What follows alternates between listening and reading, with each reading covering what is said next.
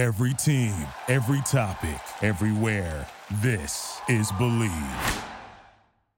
What's up, guys? It's an exciting time of the year for UFC 251. It's going to be one hell of a card, baby, and without a doubt, people are going to be looking to get in on the action, and we have the best place for you to go, MyBookie, for the kind of guy who likes to bet a little to win a lot. Try a parlay. For instance, if you like a couple of the big favorites this week, parlays are perfect because they let you bet multiple games together for a much bigger payout. MyBookie has more lines and better odds for the player than any other sports book around, and if you join right now, MyBookie will match your deposit halfway all the way up to $1,000, which means if you deposit $2,000 right now, you'll get an extra grand in free money to play with. All you have to do is use our promo code BLV, that's capital BLV, to activate the offer. Once again, that promo code is capital BLV to activate your offer from MyBookie. Bet, win, get paid. MyBookie. Today is Monday, June 15th, 2020. We're talking baseball today. Again, it's been the common theme for the past few weeks. We're talking more baseball, big league Bakersfield baseball, as well as San Luis Obispo Blues baseball with former White Sox third baseman Brent Morel. We're going to dive into his career a little bit, both in college and in the pros. He played for the Chicago White Sox, Toronto Blue Jays, and Pittsburgh Pirates. Went over to Japan for a couple of years as well. We get into that a little bit. But first, we're going to recap at least the first 5 picks or so of this year's Major League Baseball college draft. Spencer Torkelson, congratulations. I think the Detroit Tigers kicked some serious ass in this draft. Definitely the winners of the 2020 Major League Baseball draft this year, drafting Spencer Torkelson, first baseman out of Arizona State University, as the first overall pick. And then, of course, the Orioles go ahead, get Heston Kjerstad, the outfielder out of Arkansas, Max Meyer to Minnesota as the number 3 pick. Lacey, the left-handed pitcher out of Texas A&M, going to Kansas City. And then, of course, Austin Martin from Vandy, the center fielder / infielder, going north of the border to Toronto for the Toronto Blue Jays. But like I said, the Detroit Tigers, they kicked some serious butt this year. I mean, they had a strong and clear plan going into this for, again, a strange, shrunken 5-round MLB draft. It was originally 40 rounds, shrunk to 5 rounds due to the COVID-19 pandemic. They had to make some budget cuts. But they followed through with it with precision. I mean, draft any player who has ever played third base at Arizona State or practiced at third base playing Arizona State or signed to play at Arizona State or, well, ever stopped in Arizona on a layover. And you know what? It worked to perfection. I mean, in a short draft, they got impact. They got some really good players. I mean, this is what the Tigers general manager was saying, that they made an impact. He might be underselling it. The Tigers crushed this draft. I mean, even if players reach their potential, the Detroit Tigers just supercharged their rebuild. I mean, finally, they got some bats to go with all their young, talented pitchers. I mean, granted, some of it may have been luck. Drafting somebody like Spencer Torkelson with the first pick makes this draft successful anyways, right from the get-go. And then draft several players later on that kind of fell right into their lap. Maybe it was a bit of luck, and maybe it was a plan coming together perfectly, but there was so much to like about this draft if you're Detroit. I mean, you could almost hear Tigers general manager Al Avila shout his directive, pitchers, we don't need no pitchers, get some bats. And that's what they did. Remember back in the day when they had Verlander and Scherzer and David Price and Rick Porcello? I mean, that was the greatest rotation of all time. They did nothing with it. But the Tigers selected 6 position players in this draft, including 5 straight college players. Best of all, they can all hit, or at least they have a track record of hitting. I mean, these college hitters are polished, mature prospects who, if everything goes as planned, aren't that far from the big leagues either. I mean, the Tigers got more than just hitters, too. They got impact bats, guys with serious power. It starts with Torkelson, obviously. No park's going to hold Torkelson. I mean, that is music to the ears of anybody who has, anguished as certain home runs turned into fly balls in Comerica Park. Torkelson's not the only one. I mean, several of these draft picks have serious power. I mean, everything fell perfectly for the Tigers in the second round when they took Dylan Dingler, an athletic catcher from Ohio State who has first-round talent. I mean, he's got a high ceiling. I mean, he's a toolsy catcher. And now here is where some luck comes into play, though. The Tigers had 4 scouts take a look at him before the season was shut down, which is why they felt confident in taking him. And, of course, in this strange year when baseball was shut down, the Tigers stuck with players that they had scouted earlier, which brings us to LSU's Danny Cabrera, who could become the Tigers' future left fielder if all goes right. I mean, if he hits his projected potential. And they've got a lot of history with his bat. It's a quality bat. It's been good.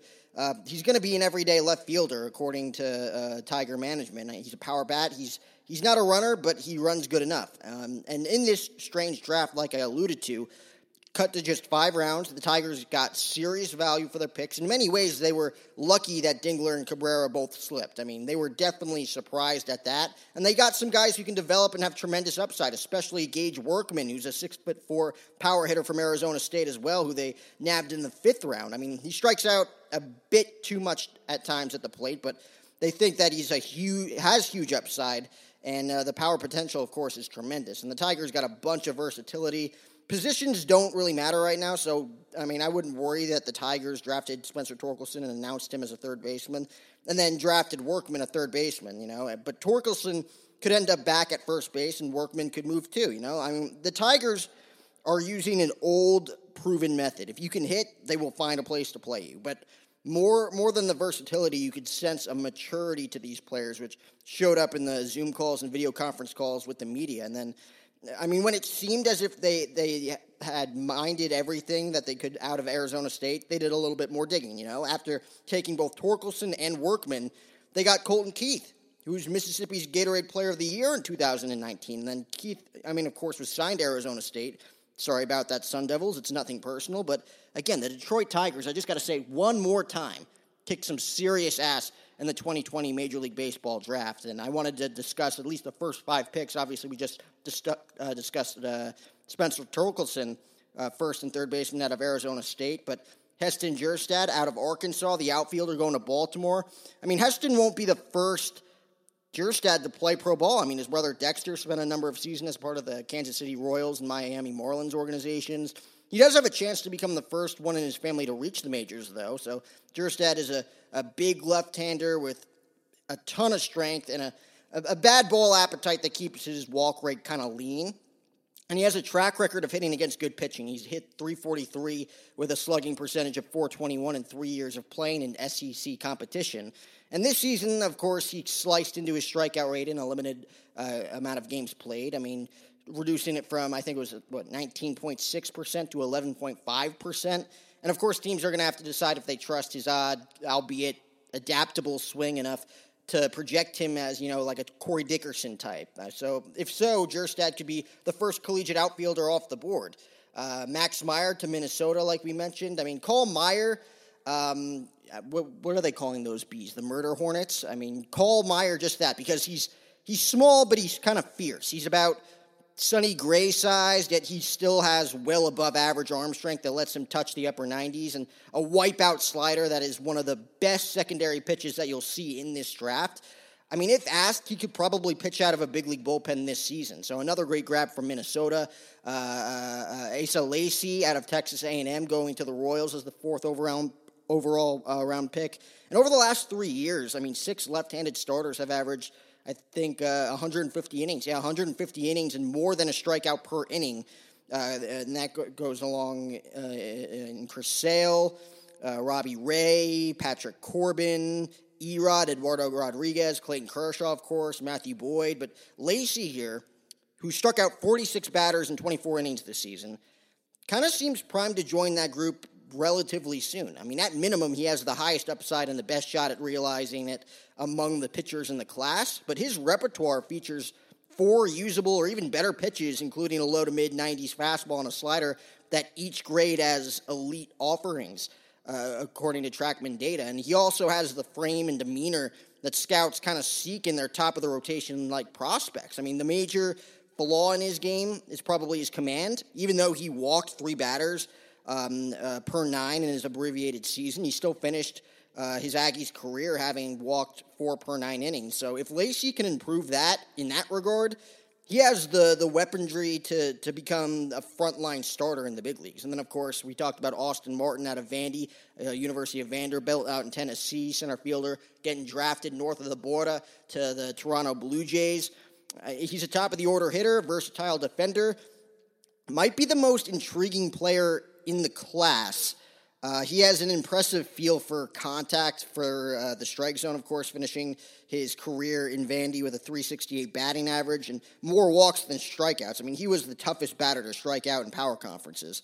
Though he homered just 14 times, his exit velocity suggests that there's plus power potential here underneath the surface more than the eye could tell. So something he could probably achieve thanks to his offensive attitude and swing that already features loft. And in short, though, Martin fits the profile of others who have added power to their games in recent years. He's also a skilled base runner with good speed and smarts. Generally, having an undefined position is a negative, but in Martin's case here, it could turn out to be a positive because he's primarily a third baseman before this year when he slid into center field to become have a better leverage with his speed, of course, like we talked about. So a creative team could maximize his value by having him split time between the infield and the outfield with, Whit Merrifield, maybe Scotty Kingery, among others. So another good pick there for Kansas City. Those were the top 5 picks in this year's draft. Got to give a special shout-out to Cade Meckles, the Meckles machine, baby, getting drafted 4th round, 122nd overall pick to the Chicago White Sox. I believe it was the 112th. Excuse me, my bad. 112th round pick. 4th overall to the Chicago White Sox goes Cade Meckles. He got drafted in the 40th round last year by the Miami Marlins, decided to come back to Phoenix to finish out his senior year. Obviously didn't get the chance, got injured about halfway through as well, but gets drafted in the 4th round this year. He's in the Chicago White Sox organization. Hopefully we'll see him in Charlotte at some point soon in AAA with the Charlotte Knights. So congratulations to Cade. We're going to talk to his former teammate Dane Stankiewicz, infielder for Grand Canyon University Baseball, on the show on Wednesday. That'll be 2 days from now. We're also going to review the Judd Apatow movie, King of Staten Island, featuring Pete Davidson and Bill Burr. But with that being said, I wanted to get into today's interview after reviewing the draft there a little bit with Brent Morel, again, former third baseman for the Chicago White Sox, Pittsburgh Pirates, and Toronto Blue Jays. Talks about his experience growing up in Bakersfield, his experience in the big leagues. He hit a home run in his first ever at-bat against Bruce Chen. We talk about that a little bit. And all and more here on episode 206, presented by Belly Up Sports. Be sure to follow Belly Up Sports on the Twitter and on the IG at Belly Up Sports. And if you're into banging weights, eating steaks, and sleeping eights, head on over to mechanutritionstore.com right now by using the promo code OSHOW20, capital OSHOW20 for $20 off your next door. Swirls the goal. Size is the pride. Brent Morel on the O Show right now.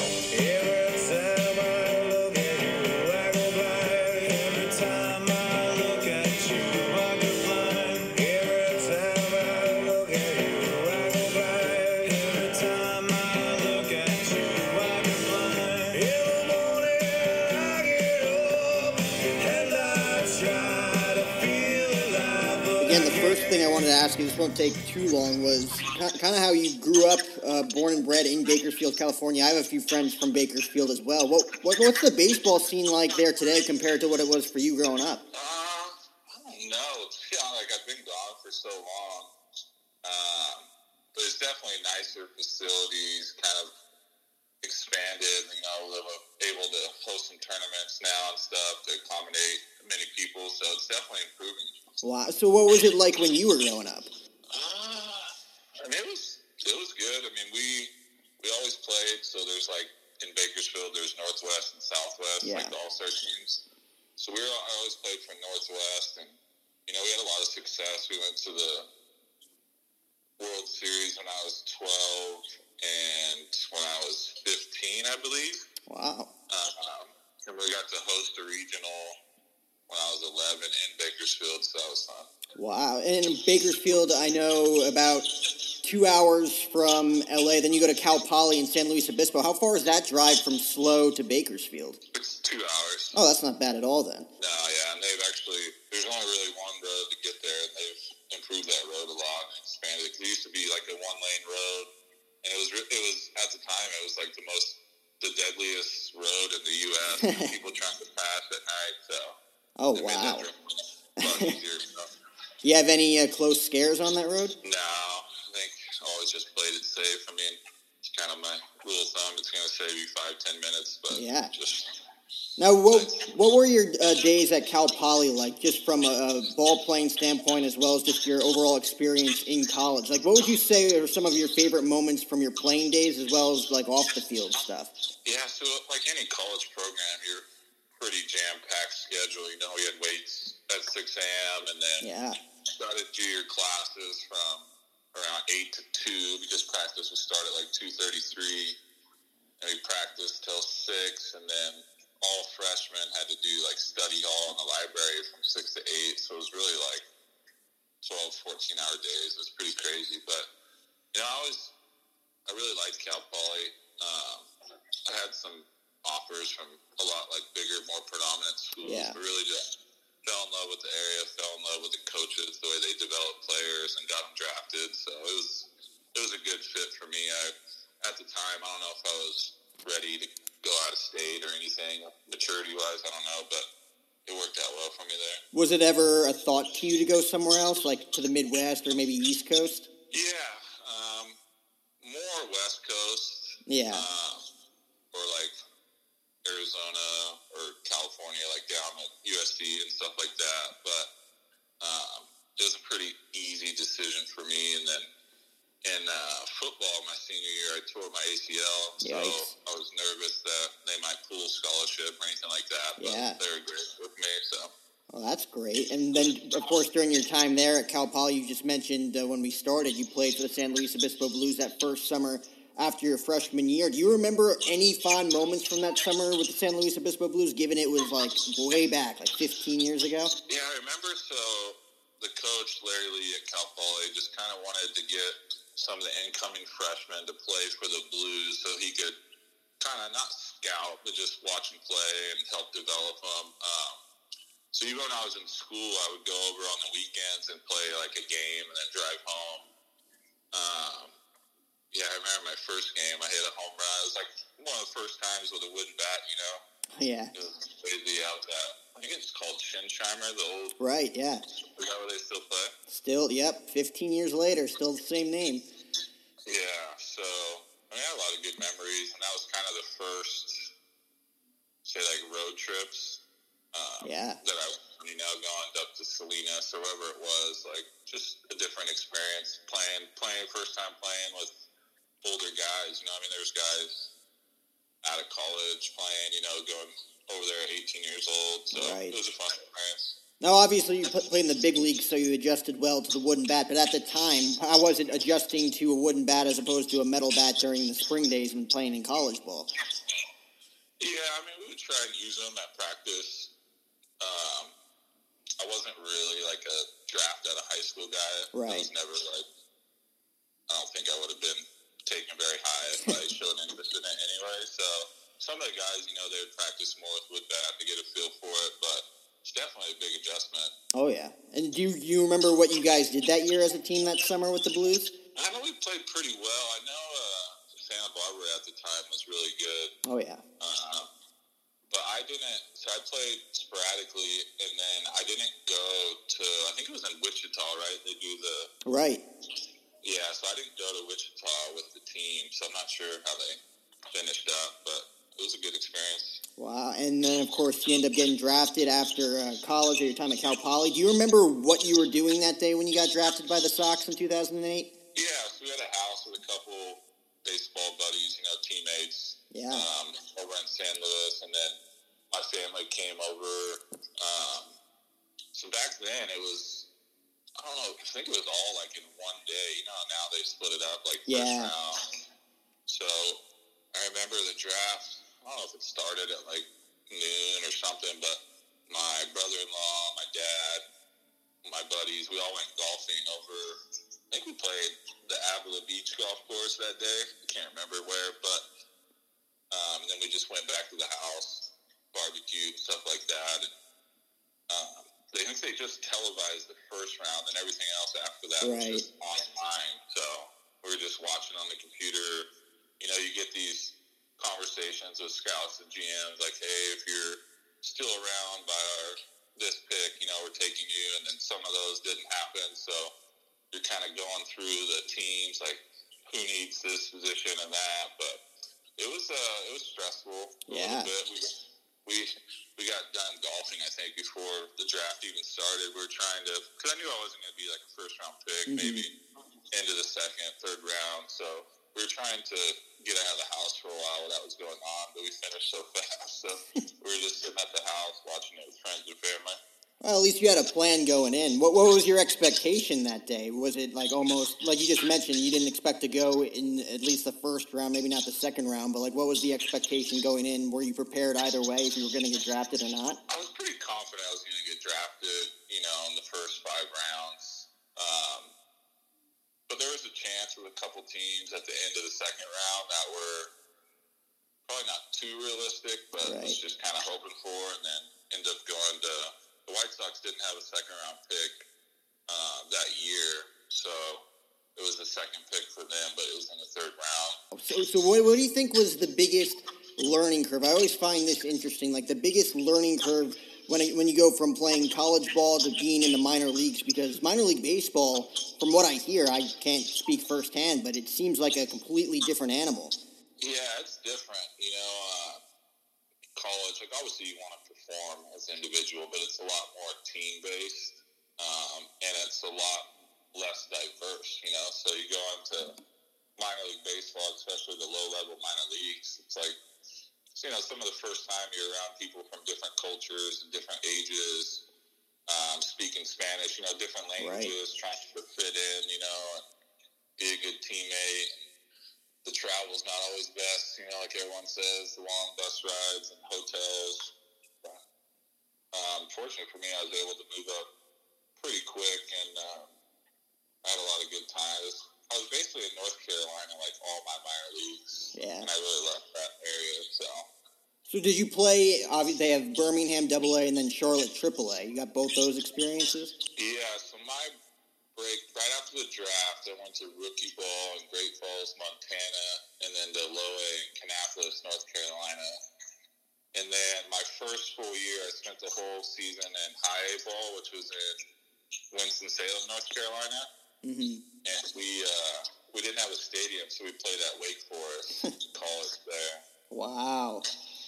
And then my second year, started in AA for a couple months, then went to AAA, and then got called up in September when the rosters expanded. Yeah, and what would you say was the hardest transition going from AAA to the big leagues? Because obviously minor league baseball is its own animal in its own right, but then, of course, Major League Baseball, also a completely different entity. What was the biggest transition going from AAA to MLB and then from MLB back to AAA? Yeah, so I played about a year and a half straight. I'd say the biggest transition was I was splitting time, like I'm used to playing every day, getting consistent at-bats. We had a left-handed third baseman as well as me. We kind of platoon, like I would play against lefties, or I would go in at the end of the game if we were winning for defense. So I really wasn't playing a ton, for a while there until I took over a full-time role. So that was a big adjustment. And then even jumping forward when I went to the Pirates, being in a National League, I wasn't like a consistent starter. I would just spot start maybe like once a week or something. So it was like trying to develop a routine to be ready to pinch hit for the pitcher or whatever it was. Like the pitcher struggling, he's probably going to get pulled in the second or third inning, so I needed to go get loose. Like I was kind of that first pinch hitter that kind of would save the bigger, better players for the end of the game. So I was always kind of like that first pitch hitter if something got in trouble. So that was a big adjustment for me. Wow. And for you, again, not many people can say this. September 2010, your first hit was actually also your first big league home run. Do you actually remember that entire sequence, or is it kind of all of a blur right now? I mean, I definitely remember the moment for sure. You kind of just black out and running the bases. You have like not so much anxiety and really take in that moment, but it's just one of those things, like you just kind of black out. You remember the moment and the highlight, but at the time, it's like you don't even know what you're feeling. Right, you're kind of like just up in the air, like on cloud nine. I have it right here. Do you remember who it was against? Yeah, Bruce Chen. Bruce Chen, baby. Yeah, and what do you think was, I mean, that's obviously got to be one of the high moments of your career. What else do you think was kind of like at the pinnacle of your career when it came to like either an individual standpoint or a team standpoint? Well, with the White Sox, we never made the playoffs. When I was with Pittsburgh, we got to make the playoffs in 2014, and we played the play-in game against the Giants, and that's when Baumgartner went on his run. So we faced Baumgartner in that one-game playoff, and they beat us, and they went on to win the World Series. But I don't know. I think it's more like, obviously you grow up seeing these stadiums, seeing these players, you know, like, and then you're on the same field. You know what I mean? Like, oh shit, right. that's, you hit a double or something on second base, and Derek Jeter's holding you on. It's just pretty surreal, you know. Who do you think was the most intimidating guy to play against? I don't know. And the baseball family's so good. Like, even these huge superstars, they would get to third base and just chat with them. Like, yeah, you know, keep working hard, you know, excited for you. Like, that's the good thing about that baseball family is they really kind of look out for the young guys and try to make them feel comfortable. Because we had a very old team in Chicago. Gordon Beckham, who was a first-round pick when I was drafted, we were kind of the only two young guys, and then we had a huge payroll with all these big-time veterans. So it almost like, hey, we're paying these guys a ton of money to perform. Like, just, you know, do what you can. Like, not put too much pressure on yourself. So that was nice. Wow. And obviously you had all those spring trainings. Did you get any time in the Arizona Fall League as well? Because that's also kind of a different entity in its own. Yeah, so I think that's what kind of propelled my career a little bit. So we had a guy, a big prospect, third baseman, Don Viciedo, who was going to the Fall League. This was like 2009 after my first year, and he went and got hurt. So then I filled in after like a week, and then I ended up performing really well and won the batting title there for the highest average. And then my buddy from Bakersfield too went on to get the most home runs and most RBIs. So we had like kind of a triple crown from our hometown, which is pretty cool. But yeah, that's just, you know, when you go from single A ball and you're going to the Fall League, obviously that's like the top prospects from every team. So you're facing guys that were in Triple A, you know, the year before, like guys that are going to be in the big leagues. I think they say like, I don't know, 80-90% of people who play in that league or end up making to the major leagues. I mean, that number's probably wrong, but it was something like a good percentage of people. So you're playing around the best talent you've ever played against in your life. So it was a fun competition. And that obviously MLB just mentioned best talent you're playing against in your life. Arizona Fall League, spring training, minor leagues, college, high school. You actually got the chance to go over to Japan and play for a year as well. What was the biggest learning curve there when you had to go play pro ball in Japan? Yeah, I played 2 years. I got to the point where I was going up and down every year, AAA, big leagues, back down, like be there for a week, you know, go down to AAA for a month. So the opportunity presented itself a couple years prior, but wasn't ready to make that jump. But, you know, that was probably the best experience of my life, going over there and learning a new culture. It was my first time out of the country, so just taking everything in. You know, the people over there are so nice. Baseball just played a little differently, like the way they strategize everything. So just kind of learning the way of the Japanese baseball lifestyle. Took a little adjustment. They just pitch way different too, so that was one of the biggest things. Now, they always say that the balls are different too. Are the baseballs different? Or do you guys not really care or know? Yeah, I think that's more for like the pitchers. Like, it didn't really affect me at all, but I know some of the foreign pitchers that would go over there, the seams would be different, the ball different size, so it was a big adjustment for them, but not so much me. Now, with all of those experiences in Japan, in the big leagues, in the minor leagues, what would you say was your favorite ballpark to play in? That's just such a tough question. I got asked that, I think, like a month ago, and I was thinking about it.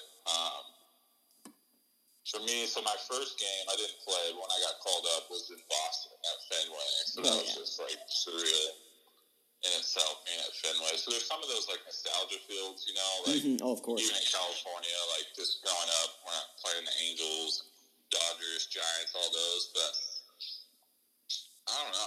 For some reason, I really like playing in Kansas City. Interesting. I don't know if it's because I had good success against them, so I like playing there. But I think that ballpark's a really scenic ballpark with all their waterfalls and the huge scoreboard. Do you remember the first ever pro ballpark that you ever played in, whether maybe like in high school in a tournament or a showcase or anything like that? Yeah, I played some showcase at Dodger Stadium for one of their that's teams. sweet. Yeah, so that was the first one I've ever. I think that's the. Oh, I went to I did a pre-draft workout with Milwaukee and the Diamondbacks. So those were the only 3 fields I were on before I started playing. Wow. How many ballparks have you been to, whether it was playing days, just going to a game? I think there's probably like 5 of them. The Mets and the Marlins off the top of my head. There's probably like 4 or 5 fields I haven't played in. Oh, wow. So you're almost there. Just go catch a game. Yeah. If you want to. So what's kind of like I won't call them like growing pains there, but like when you're done playing after a while, was it kind of satisfying to retire, or did it felt forced for you? I had the opportunity to go back to Japan or come back and, do a minor league deal in the U.S., but I had a bunch of surgeries throughout playing, and my body was really hurting. It was just, my heart wasn't really in it as much as it needs to be for that much dedication. So I think it was a good time for me to walk away. Now, are you still around baseball, or are you doing something completely different? No, nothing to do with baseball. I'll help out maybe every now and then if like a friend's kid or something, doing something like that. But I work for California Harvesters, which is a farm labor contractor. So in the Central Valley where I live, it's like, I forget what percent of the produce, in the U.S. It's a very big farming town. So I work with the workers who work in the fields, and try and get them jobs with different growers and stuff. Wow. Was this, I don't want to say a passion of yours, but did you ever have any other alternate thing that you wanted to do growing up besides baseball? No, not really. I think anyone from our town, you either go into agriculture or you go into oil. Those are kind of the 2 big industries here in the Central Valley. My dad works for a grape grower. A lot of my friends, especially Cal Poly has a really good ag program too. So a lot of my friends from high school and growing up all went to Cal Poly to study ag. So it's kind of the industry that I wanted to get in and all my friends are in. Okay, interesting. And again, just one more question for you. I don't want to take too much of your time here. Just to end on a good note here, you held the Brent Morel dinner and auction, I know, 3 years in a row, and then in 2014 teamed with the League of Dreams. What went behind teaming with them, and what was that whole experience like?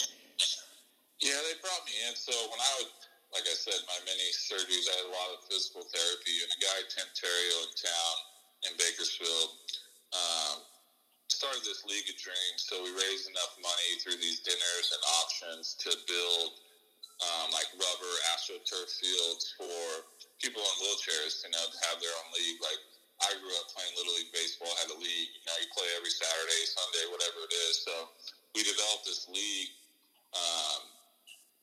for people in wheelchairs or any other.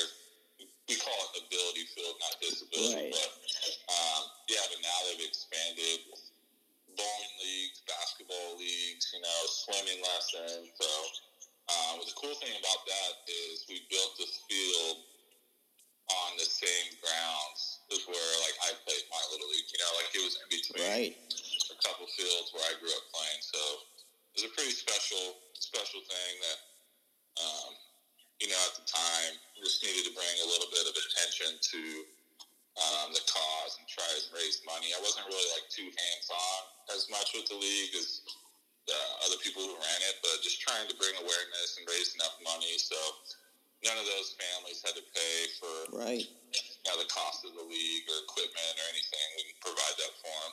Well, that's outstanding on your part, man. Very generous of you. And again, I thank you so much for taking time out of your day to chat with me here on the show. And I hope during this really, really stressful and weird time that's going on that you and your family are staying safe. Thank you. Appreciate it.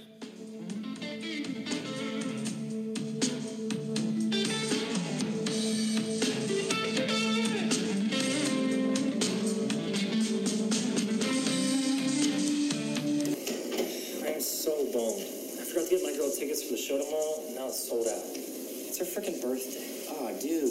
She's totally gonna break up with you. She's definitely gonna break up with me. Should've used TickPick.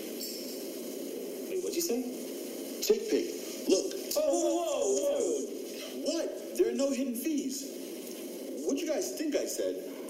Oh, TickPick. I thought you said... TickPick. No hidden fees. Download today. Thank you for listening to Believe. You can show support to your host by subscribing to the show and giving us a 5-star rating on your preferred platform. Check us out at Believe.com and search for BLEAV on YouTube.